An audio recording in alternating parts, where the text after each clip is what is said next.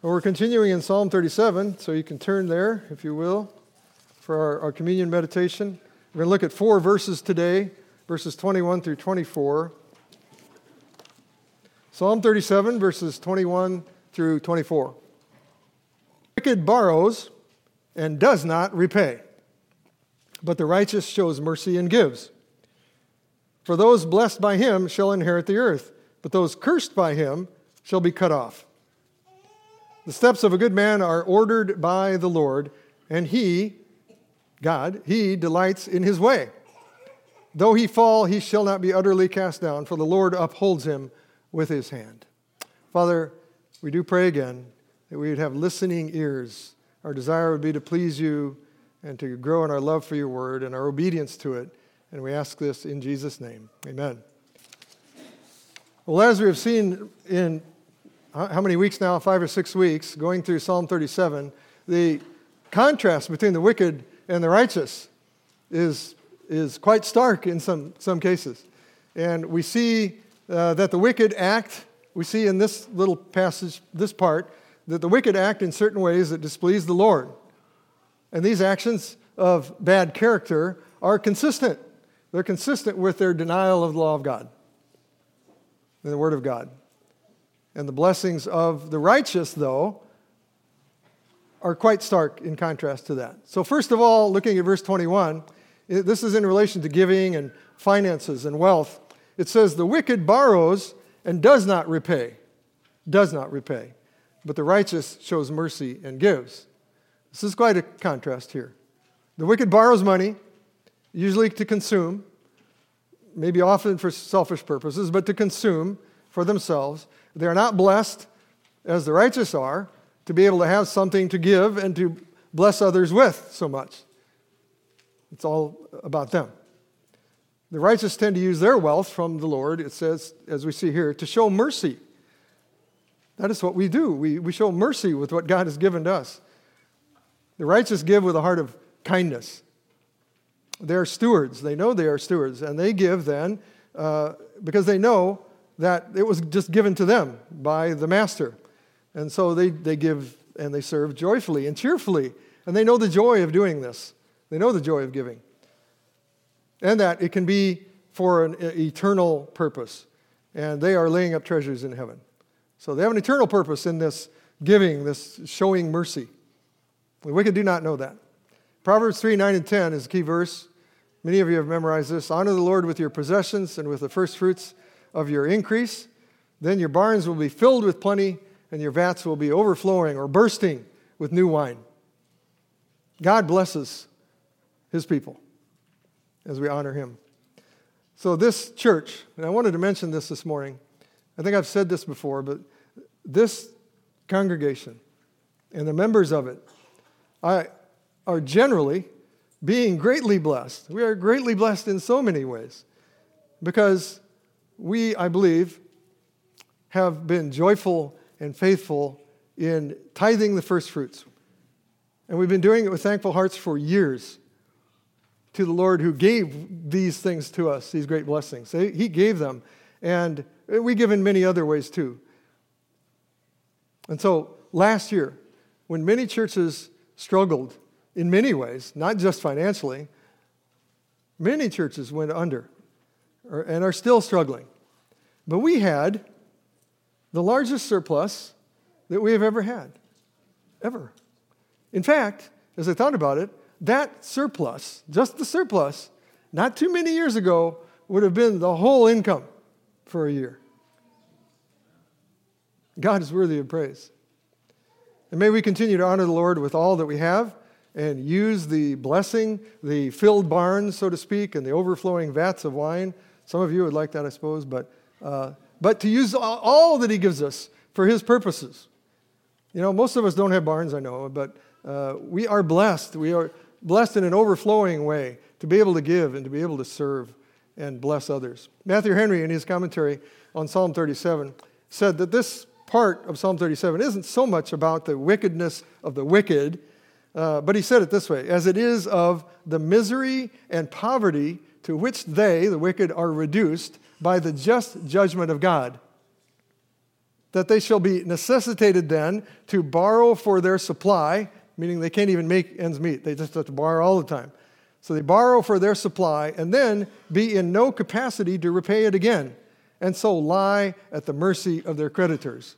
That's the state that the wicked generally fall into.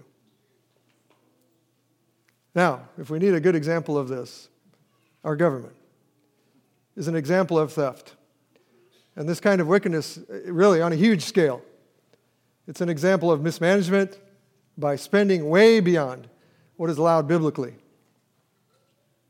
which enslaves us all, really, in some manner, and future generations also, in debt. And it undermines our economy, and our debt is increased massively.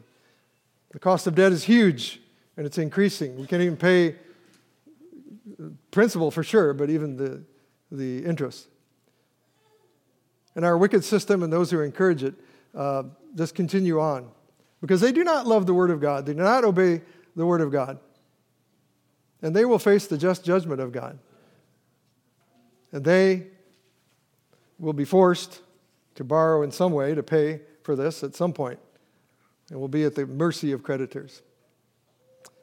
Matthew Henry said again, just as it is a great sin for those that are able to deny the payment of their just debts, so it is a great misery not to be able to pay them, in general. It's a great sin to not pay when you can pay debt. And it's a very miserable situation. They might not say that, but it's a miserable situation to always not be able to pay. Verse 22, moving on. For those blessed by him shall inherit the earth, but those cursed by him shall be cut off. That word means destroyed. And as we have seen a number of times already in this psalm and in many places of Scripture, the righteous have a lasting inheritance. Emphasis on that, eternal. It's a glorious home we have and a glorious place awaiting us. But the wicked will not have that. In fact, it makes clear here, they will be cut off from generational blessings because the curse of God abides on them. Only the Lord Jesus can remove the just curse upon all of us by sin and give us a future and a hope. Those who will not submit to King Jesus or to his righteousness, his righteous law, his loving law, can only look forward to their future being destroyed. The law of harvest is consistent. We reap what we sow. Well, another way the good or the righteous person is blessed by the Lord is that their steps, it says here, their steps or their direction, their goals, their purposes will be ordered by the Lord. They will be guided by him, step by step. They will be established. This is another way that word is used here. They will be established. Their ways will be established, the steps they take. Verse 23, the steps of a good man are ordered by the Lord. And he, God, delights in his way. So their steps will not slip. But in fact, they will experience the blessing of the Lord. They'll have stability. They'll have security in him. They will experience the approval and the delight of the Lord as they follow his ways and not their own ways. Well, how amazing is that? That we can please the living God, the holy God, as imperfect as our offerings are, because he accepts us. He accepts them, our offerings, in the Lord Jesus. We are acceptable in the beloved. And the Lord delights, it says, in the steps of a good man. He makes it all possible, though. Psalm 112:5 says, a good man deals graciously and lends, like we saw before. He will guide his affairs with discretion. The Lord gives wisdom and discretion to the good man.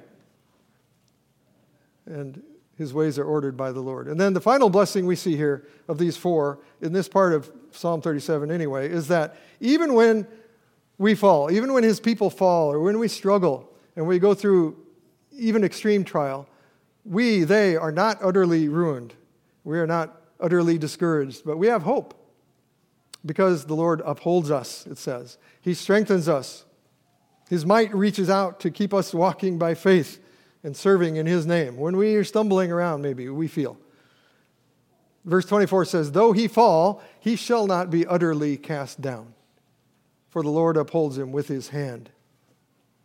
So, dear family of God, these are precious and very great promises, exceedingly great promises here that the Lord has given to us, his people. And we should know these. We should know them, and we should delight in them, and we should claim them by faith. And so as we participate in this table of the Lord, this communion with the Lord, this reminder of the covenant that we have through his broken body and his shed blood, as those called out to be his, let's praise him that by the death and the resurrection of our Lord Jesus Christ, first of all, you will be able to give with mercy and joy. You will inherit the earth. Your steps will be guided by the Lord, and you will please the Lord as you walk. And you won't utterly fall because the Lord upholds you. Let's pray. Dear Father, Son, and Holy Spirit, we do come now with awe and with joy in your covenant promises to us, that all of them have their yes and their amen in our Lord Jesus Christ. And so they are certain. And we ask, Lord, that our hearts would come now with thanksgiving and with praise for your promises of grace to us and your means of grace lavished on us in Jesus Christ. And may we come in humility at the cost of our salvation, and that we might know these promises, for we ask this in the name of Jesus Christ, our Redeemer. Amen.